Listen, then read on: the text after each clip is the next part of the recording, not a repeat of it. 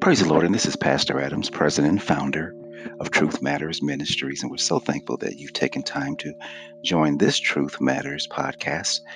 And we're right in the midst of a very important teaching and exposition on the Word of Faith theology and Word of Faith movement.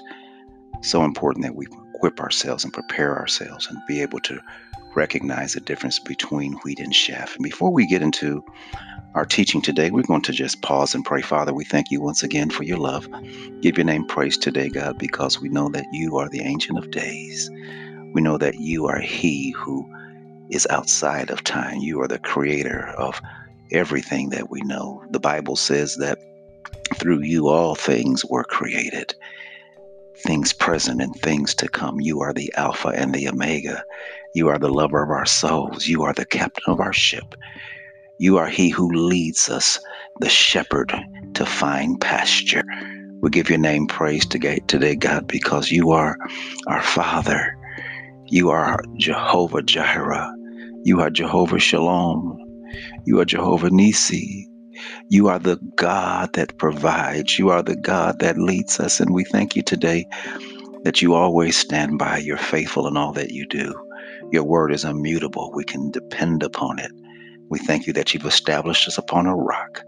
And Lord God, our lives are hid in Christ in God. And today we give your name praise. Bless everyone who is listening to this podcast. Let them be equipped and prepared that they may be vigilant, that they might find courage and strength and answers, and that they might be effective in evangelizing and reaching out to those who are lost and ensnared and deceived by word of faith theology. Let someone who today tunes in, let this be a transforming time of their lives.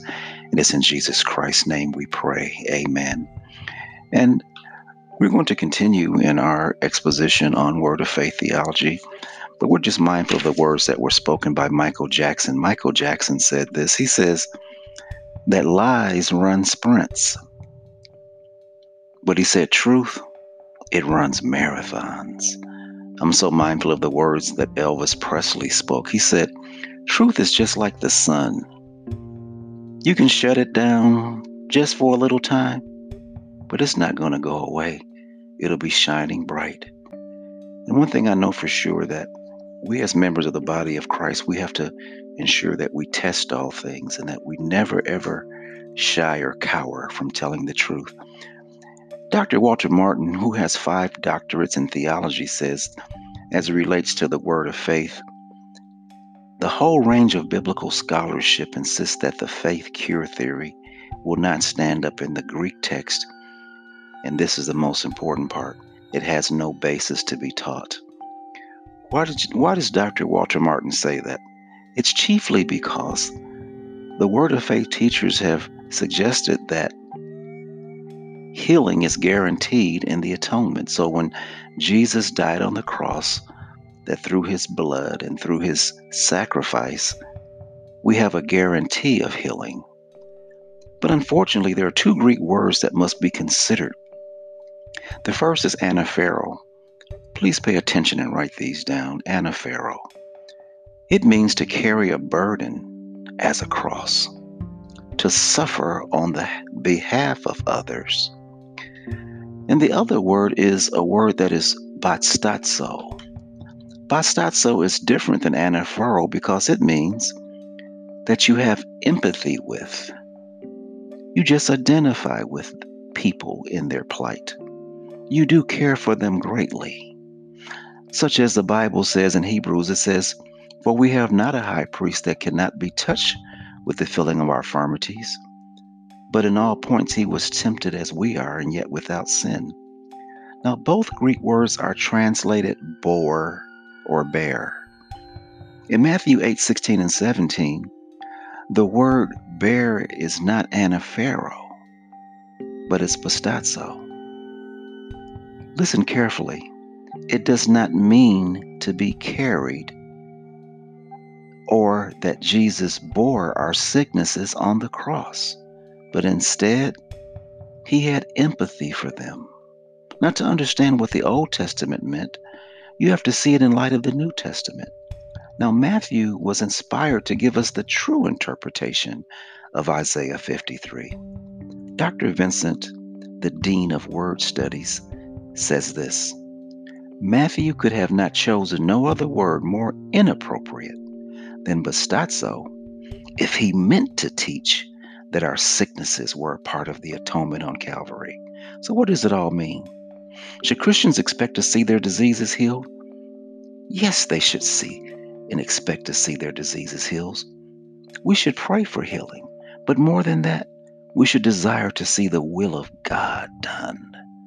Although Word of Faith leaders defamed Job, God in Job's life provided us with an entire book, the book of Job, that outlines the critical aspects of his will, Satan's desires and his constraints, the nuances of evil and human suffering.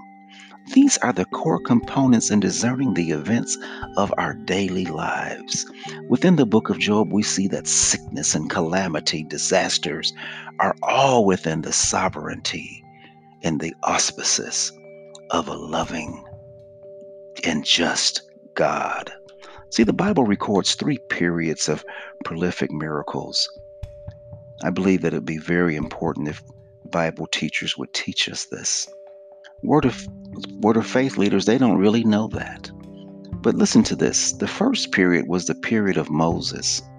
This is when prolific miracles took place, and then they subsided. Then there was a second period, which was the period of the prophets. Who were they? Elijah and Elisha. Great, bold, fantastic miracles took place, and then they subsided. And the third and last period was the period of Christ and the apostles. God has specific purposes for miracles. They asked Jesus to perform a miracle during his trials and crucifixion. Did he do one? No. Why? He raised Lazarus for a specific reason, that men will believe. Jesus performed miracles to confirm that he was God in human form. The apostles performed prolific miracles to confirm that they were the true servants of God, who were tasked with establishing his church and were inspired to write the New Testament. See, the Bible is replete with many examples of great men being sick. I want you to take note of them. Job was affirmed as a great man of faith, but he was covered from head to foot with boils. Paul confessed to the Galatians that because of a bodily illness, he was preaching to them for the first time. You can find that in Galatians 4 and 13. Paul told Timothy to take no water, but a little wine for his stomach's sake in 1 Timothy 5 and 23. Paul, he left Timotheus sick in Miletus in 2 Timothy 4 and 20.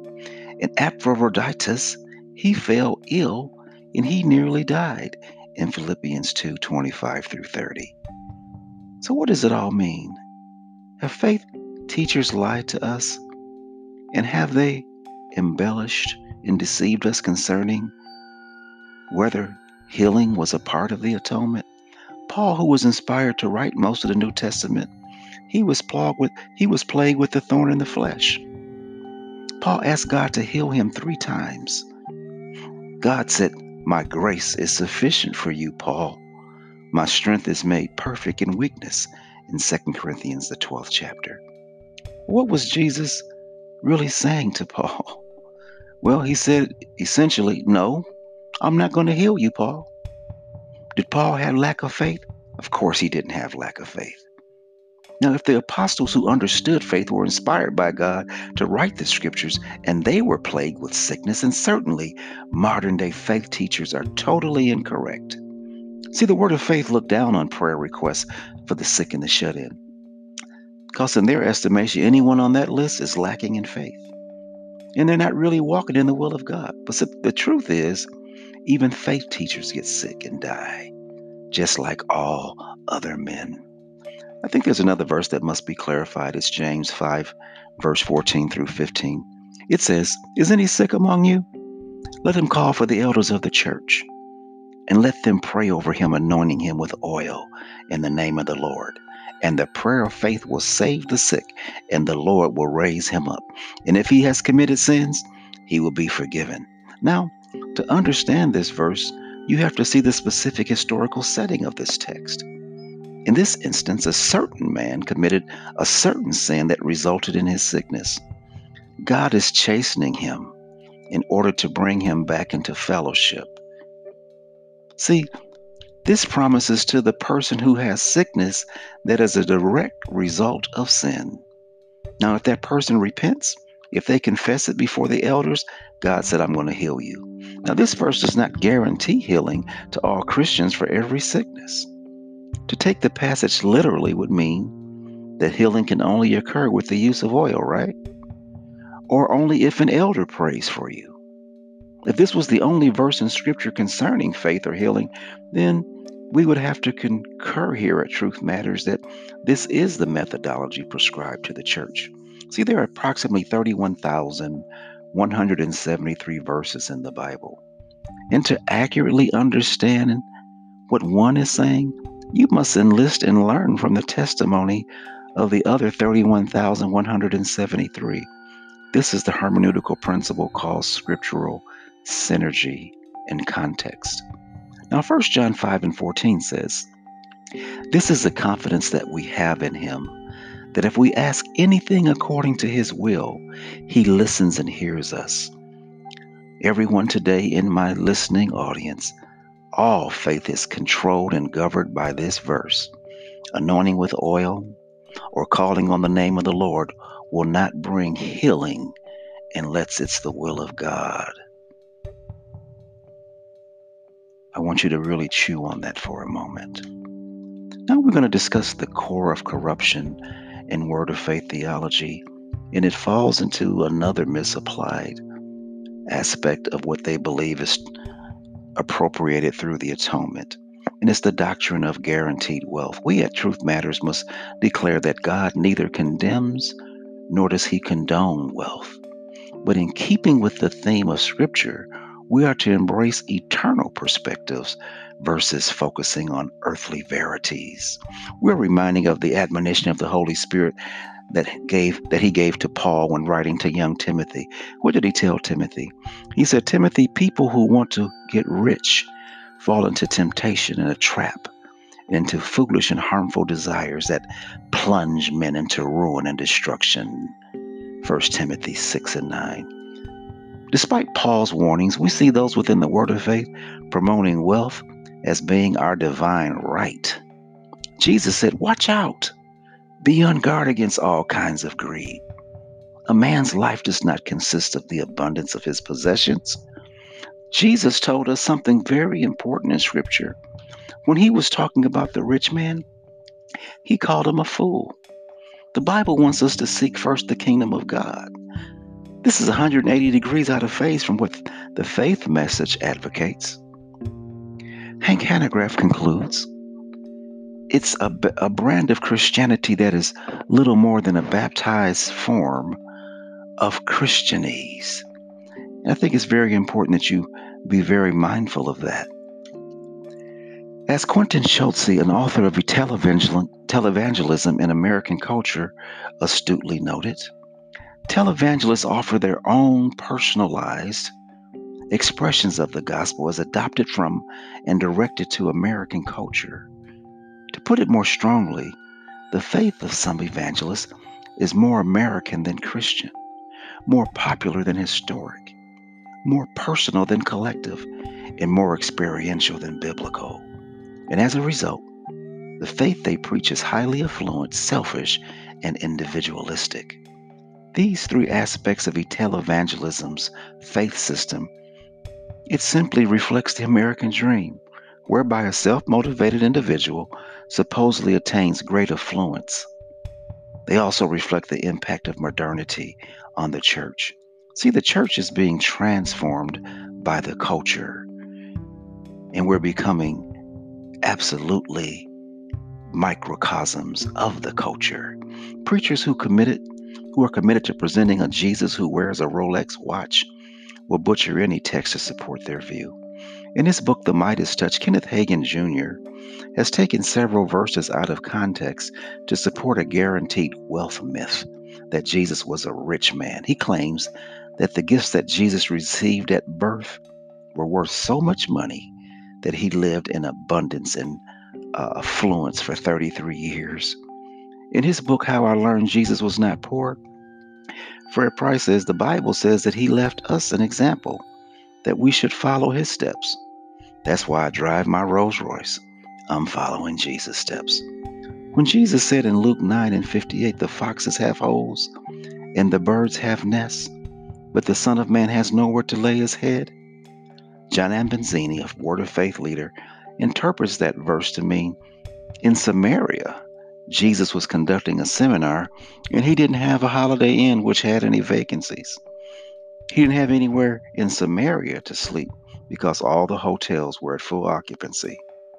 Now, there is no Greek scholar who will support that view and interpretation of that verse.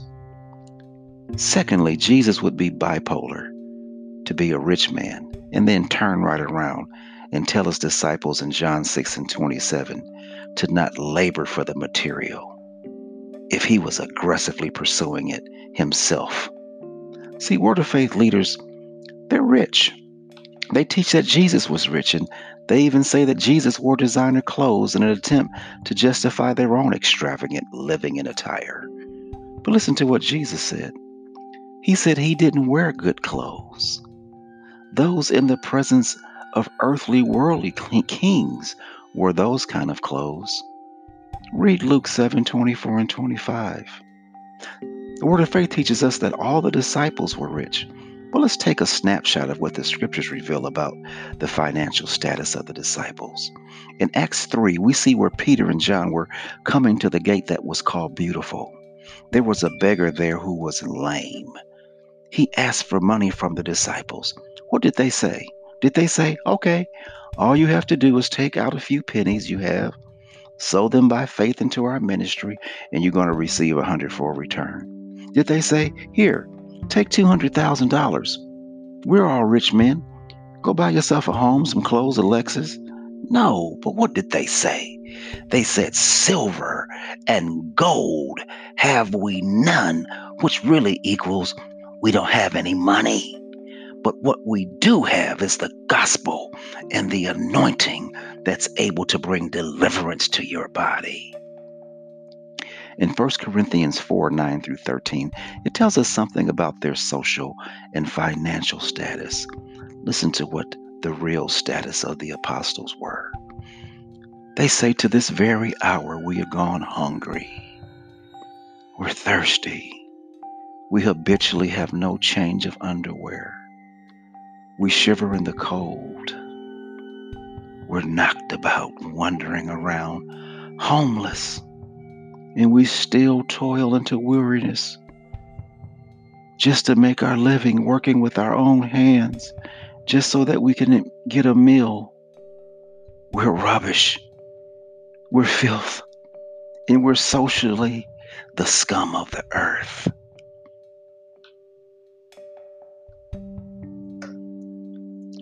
We look at Paul and the disciples. We don't see $2,000 designer suits or Rolex watches. Clarence McClendon, a very popular Word of Faith teacher, we see persecuted men living in lack, fulfilling their commission to preach the gospel throughout the world. Paul was a tent maker. He would work at his craft to free people of giving to him. Paul needs to have his head examined to spend his days working making tents if he was wealthy. Just imagine if Bill Gates was unloading trucks for $300 a week. You say, are you crazy, Bill? Why are you unloading trucks and you have billions of dollars? We would have to also call Paul a hypocrite to tell Timothy's riches were a trap and a snare and causes destruction if he himself was living a life of luxury. Many teach that it's God's highest will that we be financially prospered. They allude to 3 John 2 as a reference text for that teaching. And it says, I would above all things that you prosper and be in health, even as your soul prospers. I know that I was taught that this verse confirmed that God's support of our being healthy and wealthy. However, this passage is nothing more than a salutation. It's how you would open a letter that you might be writing someone. I know we don't write letters anymore, but it's just an opening. You might open a letter like this. I hope this letter finds you in good spirits and in health. John was simply writing to Gaius. Hi, Gaius. I hope this letter finds you prosperous and in good health. Far from being a doctrine that it's God's highest will for the church to be healthy and wealthy is just a simple salutation, nothing more and nothing less. But Word of Faith leaders are posing as certified Bible teachers, but they understand little of the Bible's doctrines. Nowhere do we see more abuse than in the area of finances. Word of Faith leaders run like secretariat past verses such as Matthew 6:19 and 20. Listen to what it says. The Master told us, "Do not store up for yourselves treasures on the earth, where moth and rust destroy and thieves break in and steal, but store up for yourselves treasures in heaven." Matthew 13 and 22 says, "Riches are deceitful and they choke the word." In Luke 16, it gives us the graphic account of the rich man and Lazarus. The rich man died and went straight to hell. And the poor Lazarus, he obtained eternal life with God in paradise. Isn't it sad when you think about it? We admire the rich and the famous, but nobody wants to be Lazarus. Word of Faith leaders utilize verses out of context and they hoodwink their followers. Let's just look at a few. Let's just look at Deuteronomy 18 and 8. It says, "It is God who gives you power to get well." The Greek equivalent for the word wealth is euporia, meaning well provided for. The context of the stated text is that provisions that Israel enjoyed came from God, not their own abilities. Wealth is a very subjective term if you think about it. It could be defined differently by each person. To some, $100,000 is wealth, but to Bill Gates, only having $100,000 means he needs to jump out of a window, right? And I'm not advocating that, but he would feel like he was a loser. Wealth is used synonymously with material provisions in many instances. The fact is, most mega rich men in the world, they gained it through industry contrary to God's will. Think about Philip Morris. He didn't get rich through God's power. Neither did Larry Flint, Michael Jackson, or Warren Buffett, Michael Bloomberg. Ted Turner didn't get rich through God's will. Donald Trump definitely didn't. Neither did Mark Zuckerberg, William Coors, Rockefeller, the Kennedy family, Michael Dell, and countless others. To teach that God empowers all to acquire wealth is extremely erroneous. To teach that God may grant certain persons wealth for his purpose is indeed biblical. But in spite of that fact, we hear Word of Faith leaders snorting, "It is God who empowers us to get wealth." The inference is if we want wealth, it's ours because it's God's will. Imagine if you gave an allowance to your child and the child went around bragging about the money that they had and acted like they had worked a job for it. Instead of being grateful to you, they came and they waved the money in your face. You said, "Hold it, buddy." And you pull the child aside and say, "Did you forget that it was I who gave you the money?" This is all the verse is saying. But Word of Faith twists its context to fit the idea that it's God's will and our right to be wealthy. The truth really matters today.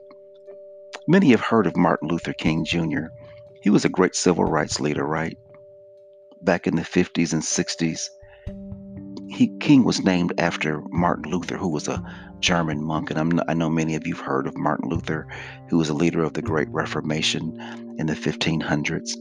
The world was reeling from the Dark Ages. It was totally engulfed in spiritual darkness, and Roman Catholicism was dominating spirituality all across Europe. There was a monk, his name was Johann Tetzel. He was commissioned by Rome to con and scam the common people all over Europe by selling indulgences. How did he tell the people? This is what he would say it. He would say, "As soon as the coin in the coffer rings, the soul from purgatory springs." This entailed the people giving money to get their loved ones out of purgatory. And we know that purgatory is an erroneous teaching and it does not exist. But it was a tradition and a myth that was concocted and presented through Catholicism. If religious leaders introduce an ideology that giving money would produce God's favor and accomplish spiritual blessings, then we have a doctrine that says you can buy God. This is exactly what occurred in Acts 8 1 through 24. Simon was a sorcerer. He made so much money using his skill in magic and duping people into thinking it was God's work. When he saw the real power of God, he used his same old carnal methods of thinking he could purchase it with money. And Simon was rebuked by the apostles for his wicked desires. Luther stood like Philip and the apostles and resisted the idea that you could buy spiritual things. This led to his infamous 95 Thesis, where he tapped it and nailed it to the diocese there in Worms, Germany, where he challenged the audacity of Rome selling blessings from God. Money manipulation is what caused Luther to start the Reformation. We at Truth Matters Ministries are standing just like Luther and saying, we also resist the greed, the manipulation that occurs through money manipulation. Luther was swiftly and severely punished, and Rome labeled Luther a heretic. And we at Truth Matters Ministries, we expect similar views. And you'll hear catchy phrases from many money manipulators such as have a need, plant a seed. Oral Roberts told his notable colossal lie that God was going to kill him if he didn't raise $8 million back in 1987. He and his son Richard Robert used the lowest form of persuasion to get money from parishioners. They sent out letters that said, giving will help you avoid terrible new diseases. Richard Roberts also wrote that people would receive a hundredfold return on the money that they sent the ministry. He said that if people didn't give, this is so sad to hear, they would be hit by the devil and bad things will happen and people will wish that 1985 would never come. He even went to the gutter level and he warned that people will die if they didn't send money. There's so many today that are being deceived by scam artists and flim-flammers and money manipulators. But it's so important today that we in this Truth Matters ministry, that we alarm and awake the church to this very present danger. So our admonition to you today is to make sure that you share the word, that you study to show yourself approved, that you help evangelize the world. Commune with your God, fellowship with your God, pray, meditate on Him both day and night. Because so many things in this world don't matter. But one thing we know for sure is the truth. It always matters. God bless you, and you pray for us.